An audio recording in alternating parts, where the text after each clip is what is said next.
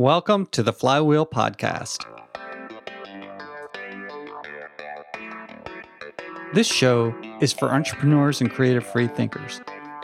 Each week, we share ideas to help you build a better business that's more focused on building a life rather than just making money. I'm Victor Jimenez.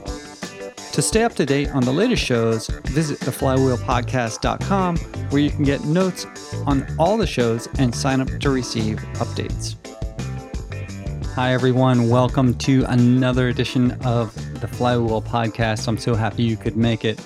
So today we're talking about nature.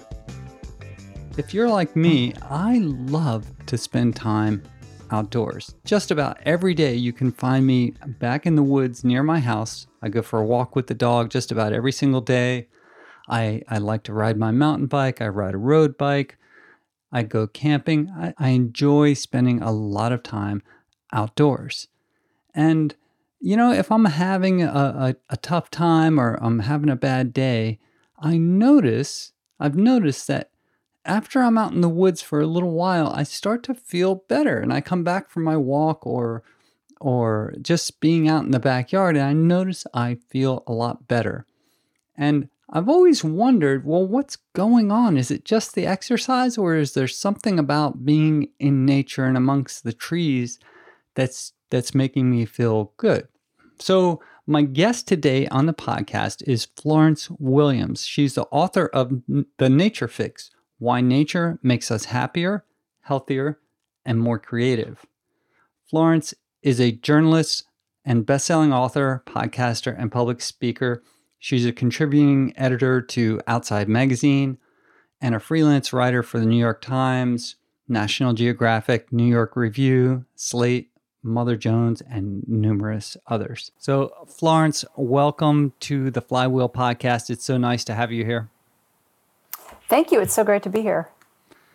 So I spent a lot of time thinking about your book and what you wrote in this book, because I personally spend quite a bit of time in nature, and this book really has hit home for me. The problem I see is right now we spend so much time connected to technology and outside of nature. Maybe it's in our home, in our office, wherever we work. And through writing this book and researching this book, what have you found about that the core of, spending time inside and how that affects us? Well, one thing I sort of remark upon in the book is that I feel like we are living in this sort of dramatic age that we're not really acknowledging. And it's the age of migration inside. This is the largest migration in human history in some senses. And it's the migration of human people to cities, but at the same time, it's the migration indoors. And so we're living in this, profoundly different habitat, from the one we evolved in and from the ones, our parents and our grandparents lived in. Our grandparents, may have even spent more time outside than inside, depending on what they did. Sure. And we now spend less than 5% of our time outside. And so what does that mean to our brains? I mean, that's really, I think that is the essential question. What is it doing to us? Yeah. And the research indicates that, it really is having an effect on our nervous systems, which, as I mentioned, evolved outside. And so in some ways, we're just not very comfortable with this total indoor life. It stresses us out. And the urban life too. I mean, we're not really supposed to take in information from intersections downtown and from freeways and from these Euclidean kind of, monochromatic landscapes. We're not really quite getting what we need psychologically and emotionally when we spend so much time in these, very stimulating or understimulating, like undersensory stimulating environments, inside our houses and our schools. It seems like they're stimulating. When you spend a lot of time on social media or even just doing some work on the computer, it can seem stimulating in some way, but it's a different stimulation than what we experience when we're outside, I think. Oh, yeah, exactly. And I think that's part of the reason that so many of us are drawn to these devices. I mean, they do clearly stimulate us, in some very, profound ways. They stimulate our dopamine reward system. They satisfy some of our social cravings if we're, engaging in online communities and so on. But it's really, sort of a uni or dual sensory kind of experience. We're using our eyes and we're just using our thumbs, or our fingertips, and we're depriving the rest of our senses, from the sort of enriching and nurturing stimulation that they crave. So, I mean, I can say my opinion, but I want to hear what you've kind of your thoughts on this. How is all this, and you hinted to it just a second ago, how is it affecting, our happiness, our feeling of connection and belonging? How is this environment that we're migrating towards, how is that affecting that? Well, I think one thing that happens when we spend so much time indoors and working, right, connected to our devices, is that we're kind of overtaxing our frontal lobes. So the part of our brains that are kind of most newly evolved, our frontal cortex, that's where we do so much of our kind of problem solving and, short-term planning, checking off our to-do lists, putting out fires, metaphorically. We overtax that part of our brain, and what happens then is we sort of deplete the glycogen stores and the fuel stores of that part of our brain. And so it makes us tired. On some level, we just get exhausted and we get grumpy and we don't even know it. But I think we all can relate to that feeling of sort of irritability when we've just been like sitting still and looking at our computers all day. And so what happens when we go outside is that part of our brain actually quiets down. It's like a muscle that's overused, and it needs a little bit of a break. So when we go outside, we start to realize, oh yeah, there are things to look out here. There are things to smell. There are these beautiful patterns in the trees, or there are these, incredible leaves, or there's a bird sound. And we get drawn out of, kind of our usual top-down frontal cortex brain. And instead we start to become the sensory beings, right, that we're built to be. And what happens then is that we actually really relax. Our bodies and our brains feel, in some ways, like they're in a more comfortable, natural place, even if it's, like I said, very subconscious.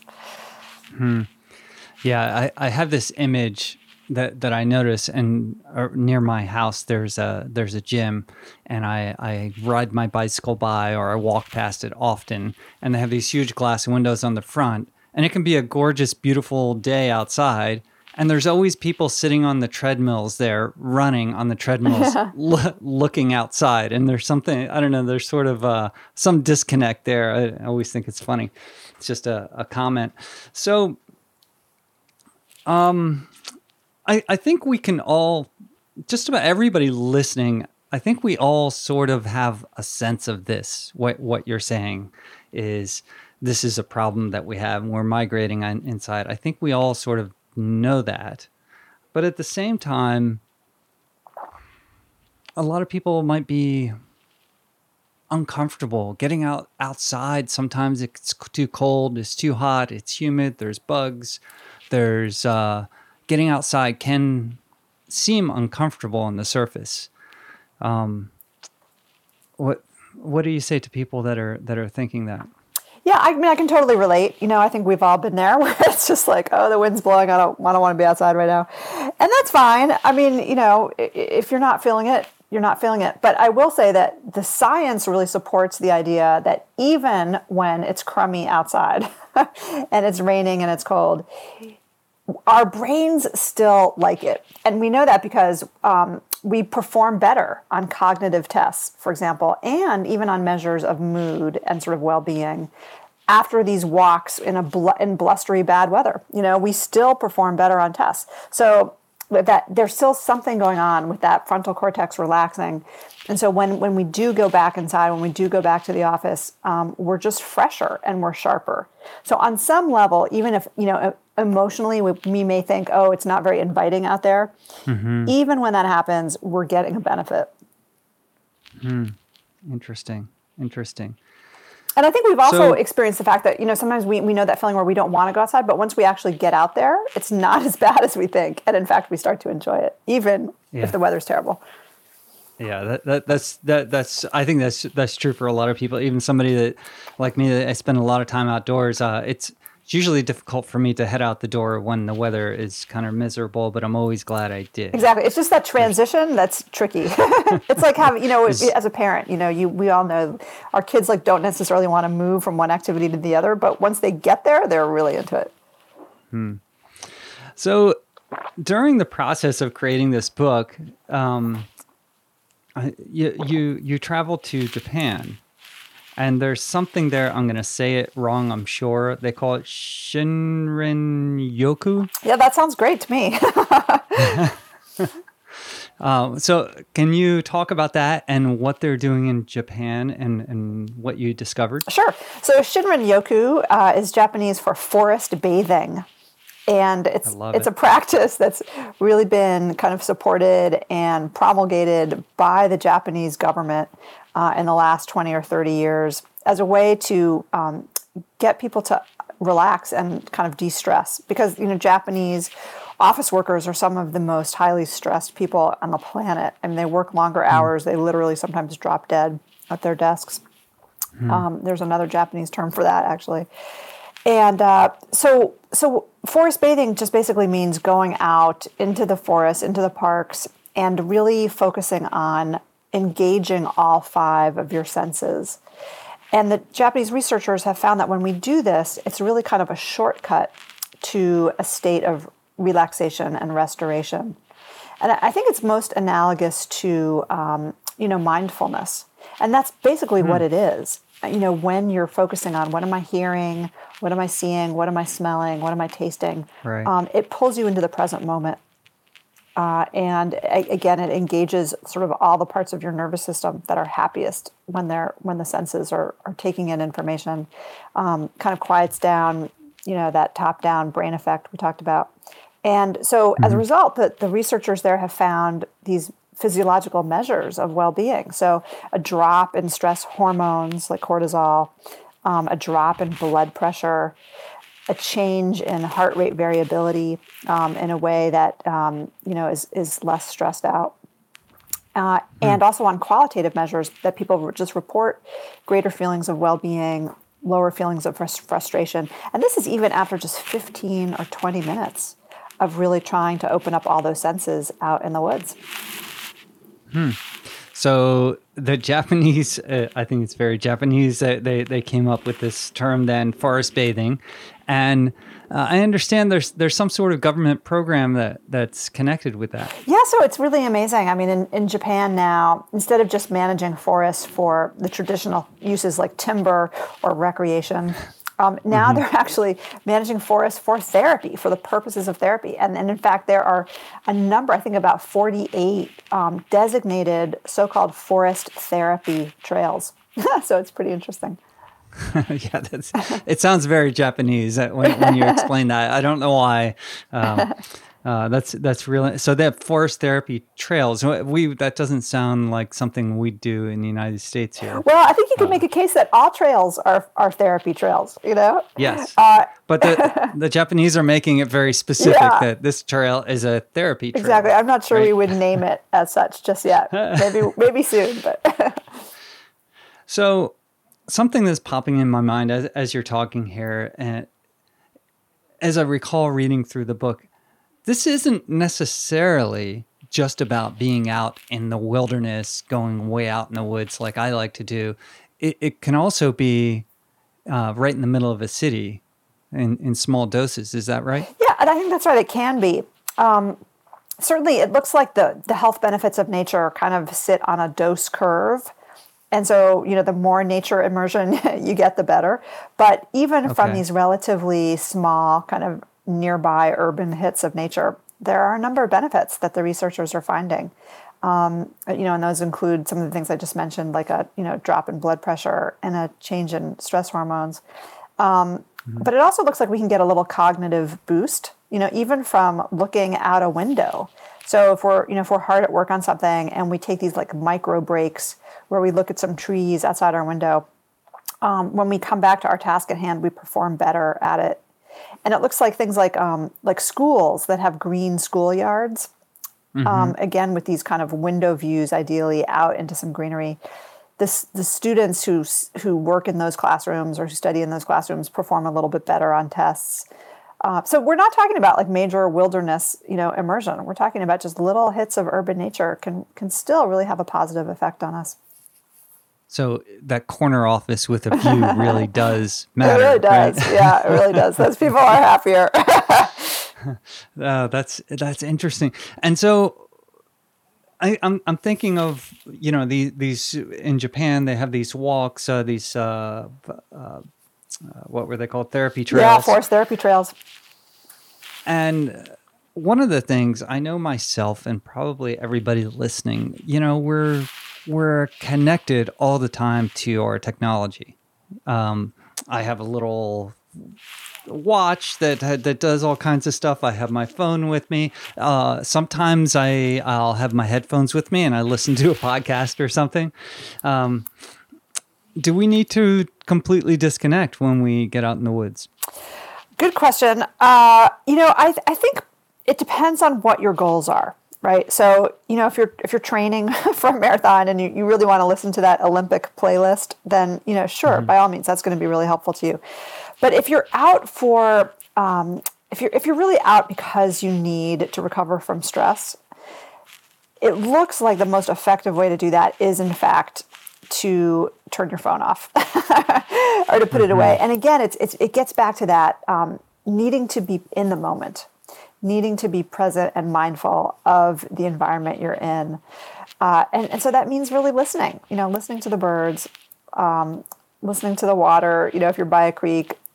Those kinds of experiences really seem to just be this shortcut to feeling better.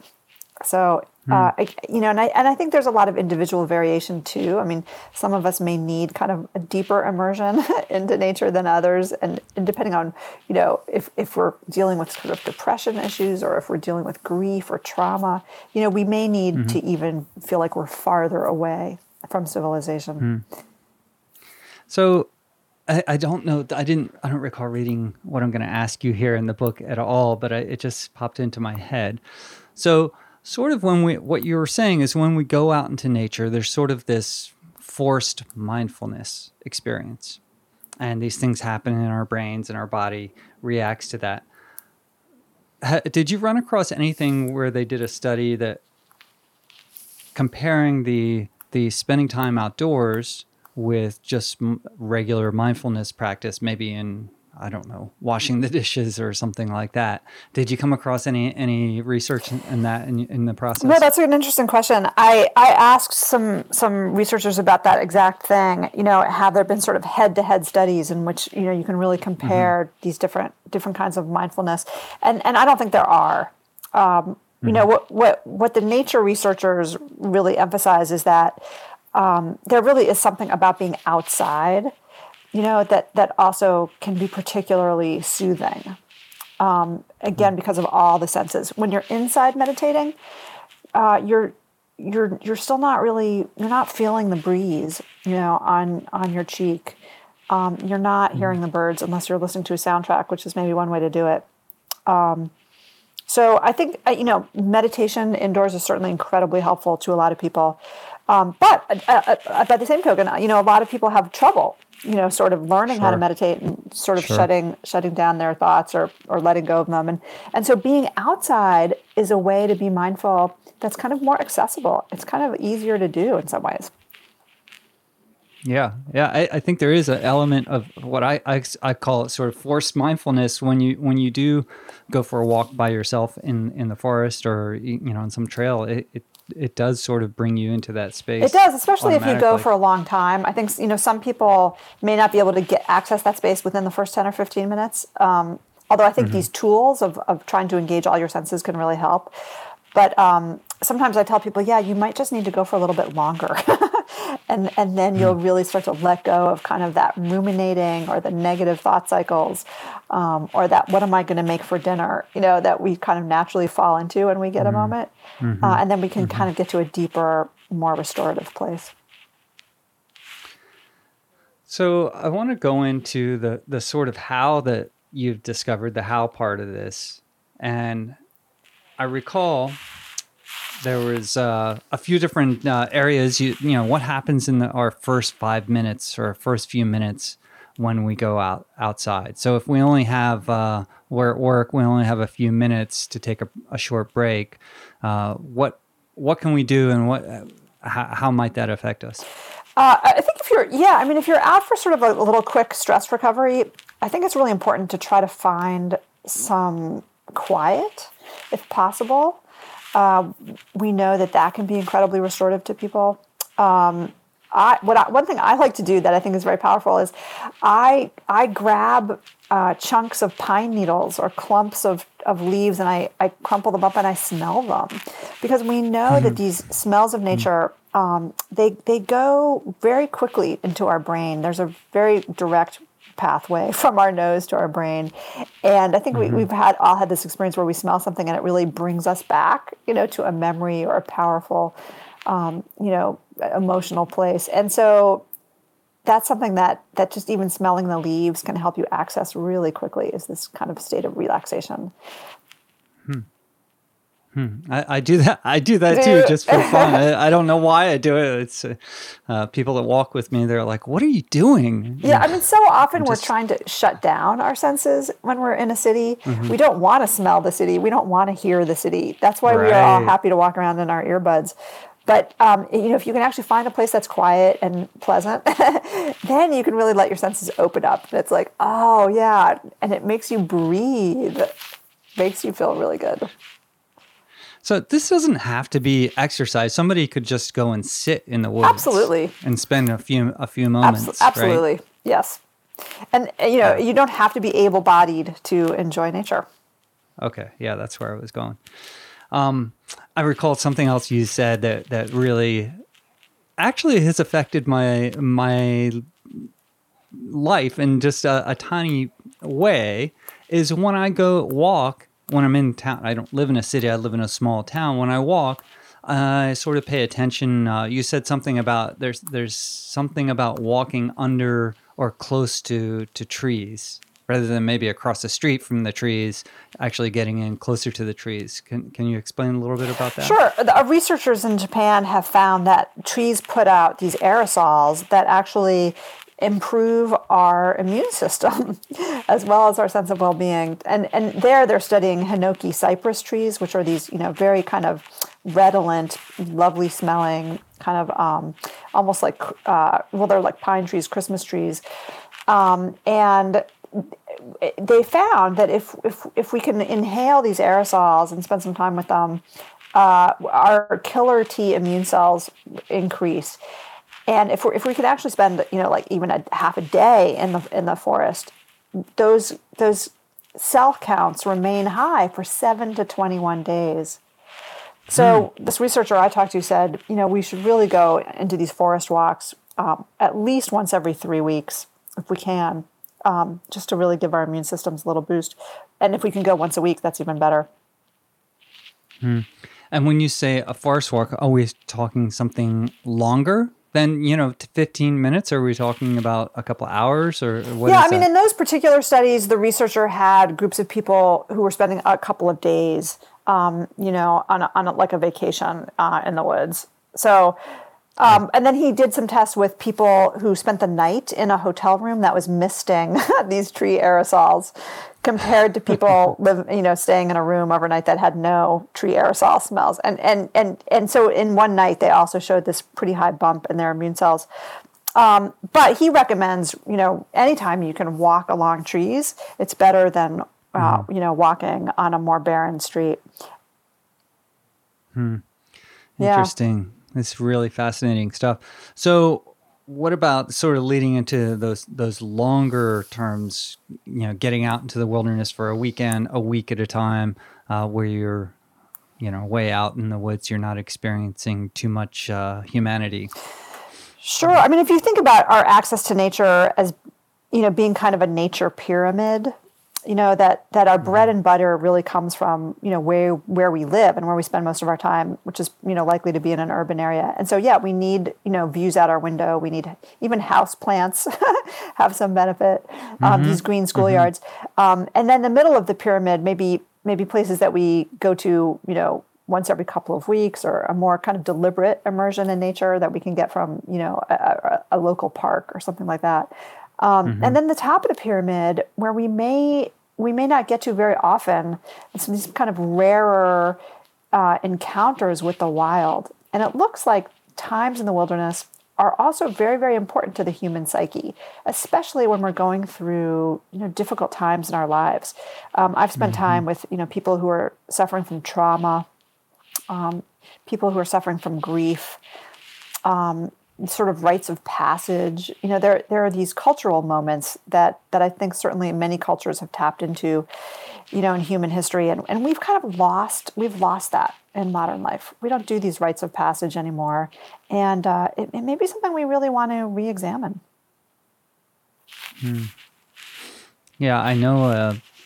I lost both of my parents in the last few years, and through that process, I definitely spent more time in the woods alone than I typically do. And I feel somehow, I don't know how, it seems to have helped quite a bit. That's great. Yeah. I think we have a lot of entrepreneurs, business owners listening to this podcast, and a lot of them are thinking, oh my gosh, this sounds nice. It's something I like to do on vacation, go in the woods, but I don't have time. I'm just too busy to get out there. Even on a weekly basis, go and spend a couple hours walking around in the woods or spending time in the woods. Do you have any suggestions for people? Yeah, like that? I would say actually a lot of your peers feel differently. And you can see, by looking at, for example, the new campuses on Facebook, right, and Google. There's a huge emphasis on these high-tech campuses of providing spaces of restoration and beauty. There's this big green roof with lots of pathways and places to sit and places to have meetings on the roof of the Facebook building. I think there's this recognition that unplugging can actually be productive. Some of us may prefer to think of it as kind of a spiritual, or emotional kind of salvation. But if you're interested in productivity and creativity, nature is also very helpful for that. Again, by sort of providing our frontal cortex, these brief moments to kind of relax and recover, so that when we do go back to work, we're actually sharper and better. So I think you're seeing a lot of interest from tech companies. And I wish we were seeing more interest from schools. There have been some really interesting studies showing that students perform better on tests, after they've had a little chance to run around outside. Again, these kind of greener schoolyards. And I hate to think that we're depriving our kids of that, because this is a time when their brains are actually developing. It's one thing for tech executives to get a break, but our kids really need this in order to kind of optimize their potential as human beings. Yeah, and they also need to start understand that outside nature is interesting, and it's not scary, and it's fun. It's I think that's a lot of people are terrified of nature in so many ways, of bugs, ticks. I almost died this year because I had this weird tick-borne illness. Spent time in the hospital. But as soon as I got out of the hospital, I was back in the woods. It's I could get hit by a car just as well as getting bit by a tick. Well, there certainly are a lot of hazards outside. I'm terrified of tick-borne viruses. They're awful, and bacteria. But I think that we have to recognize that by being indoors, we're also putting ourselves and our children at tremendous risk. So there's so many chronic diseases now associated with a life indoors, obesity, diabetes, anxiety, depression, symptoms of ADHD, even just smaller things like a vitamin D deficiency or nearsightedness. And these are all sort of big health conditions that are exacerbated by time inside. And I think as far as the comfort piece, in order to help kids feel more comfortable in nature so that they have that connection and the tools for relaxation and restoration for the rest of their lives, we really need to help forge that connection earlier in childhood. So the younger these kids can feel more comfortable outside, the better. And I think what we're seeing now is that so many kids just rarely go out, and their parents aren't that comfortable going outside either. And so we've taken this kind of like, we have this chain link of, generations of a nature connection and now that chain is being broken, and it's being broken right now by this generation. And we have this incredibly critical moment to try to repair it so that future generations will have these tools and have this connection. Thank you for that. I wholeheartedly agree. So we're running out of time here. Do you have any last words for everybody, for my listeners? Anything else to add? I just have a very simple piece of advice, and that is just to go outside and go often. Bring young people with you and find moments of awe. I love it. I love it. We didn't get into awe, but that's another conversation. I love it. It's helpful. It's good to have awe. Go find some awe. Well, Florence, this has been really wonderful. I hope that everybody will go and check out your book. It's called Nature Fix. How nature makes us happier, healthier, and more creative.